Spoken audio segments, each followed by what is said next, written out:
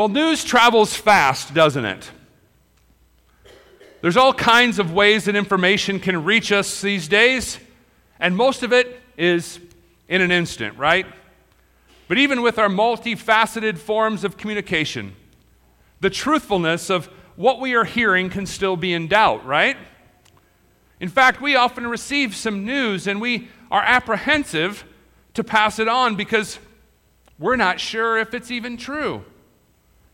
You may get some information from multiple sources, but you're still hesitant to share this news. You don't want people coming back to you if you don't have the facts straight. You don't want to be known as a gossip, right? But there is a deep satisfaction once you find out that what you've heard is correct, or when you are given permission to tell someone, or even when you can say to someone, I've known about that for a while now. That feels good, doesn't it? Well, what we see each year as we prepare for Christmas are readings from the Old Testament and from the New Testament that tell us of this amazing thing that was mentioned in the Old Testament, but it was veiled. You didn't know when it was going to be fulfilled. It was a sure promise. God made a covenant with his people, but you couldn't make out for sure from what you were reading what it was going to look like exactly. But then it came, and all was fulfilled in the Lord Jesus Christ.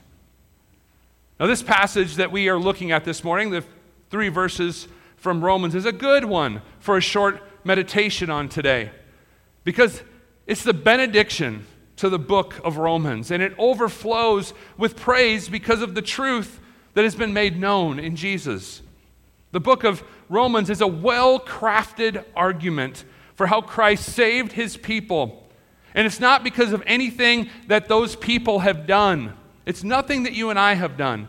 It is by grace alone, through faith alone, on account of the work of Christ alone, that we are saved. And so as this book of Romans ends, Paul trusts that Jesus is able to strengthen his people according to the gospel. Now he says, my gospel. And he also says that it's because of the preaching of Jesus Christ. Now, when Paul says my gospel, he isn't suggesting that what he's been teaching is exclusive to him, or that he has made it up by himself apart from the revealed word of God. That's not what he's driving at.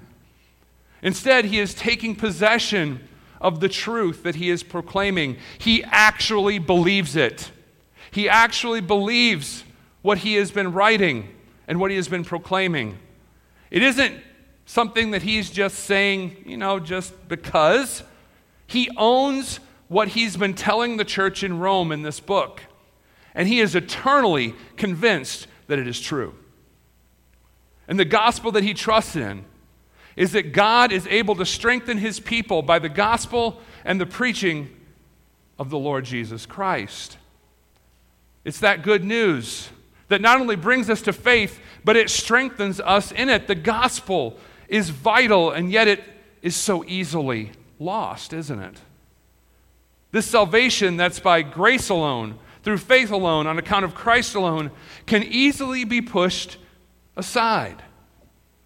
Because we want to take credit in some way for our salvation. We want to believe that we can do it. We're go-getters. We can do it.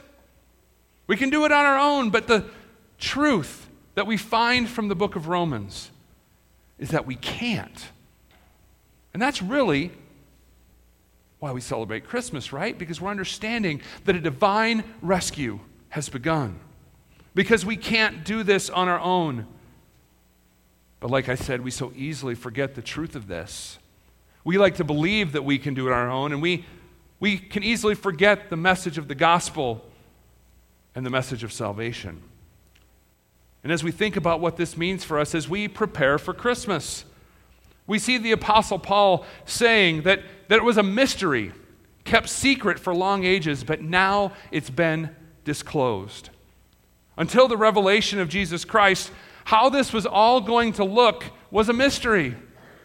You would have gotten the general idea that a Savior is on the way, but the exact way that it would look, it was unknown to them.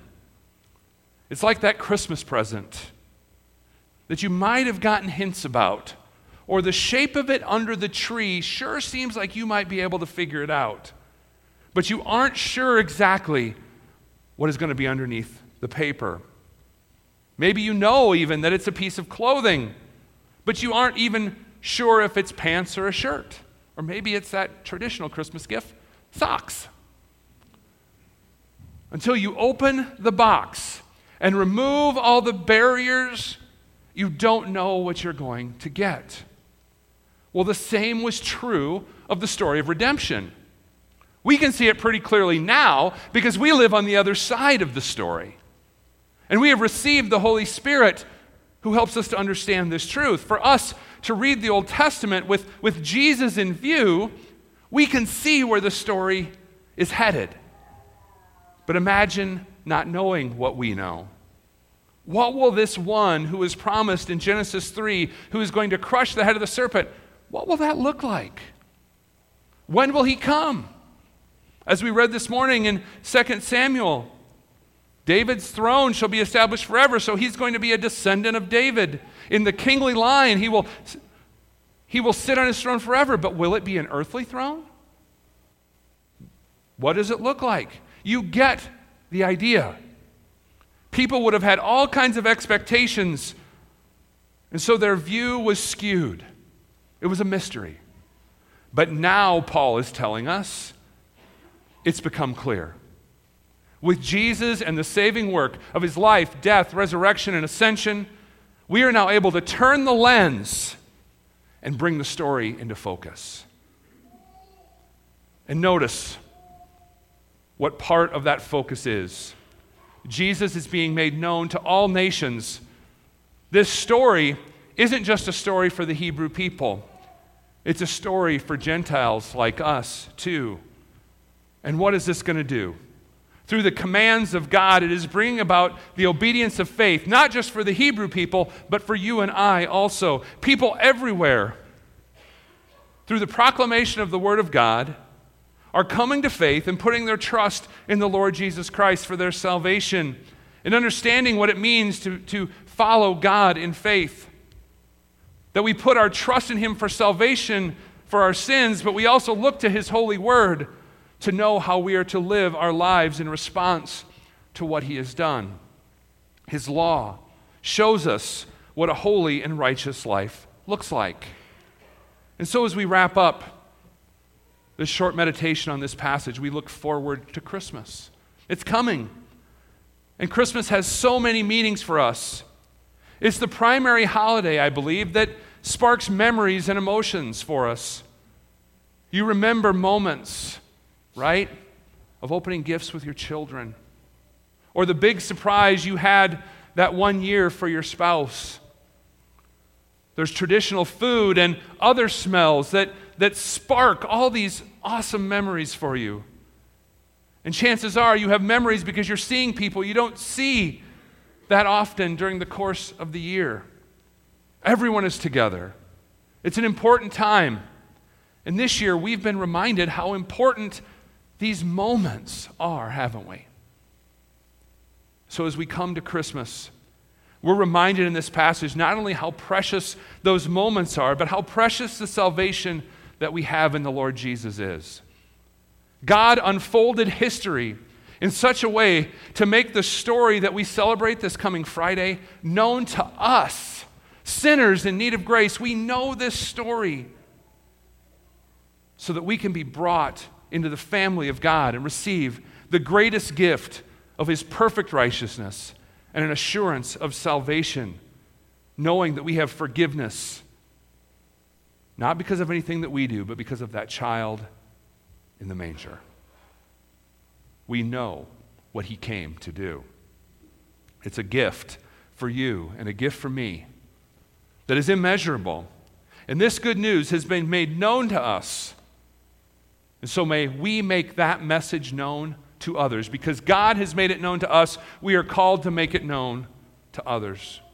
May we tell it on the mountain that hope, peace, and salvation has come, and it is the greatest gift that we can ever receive.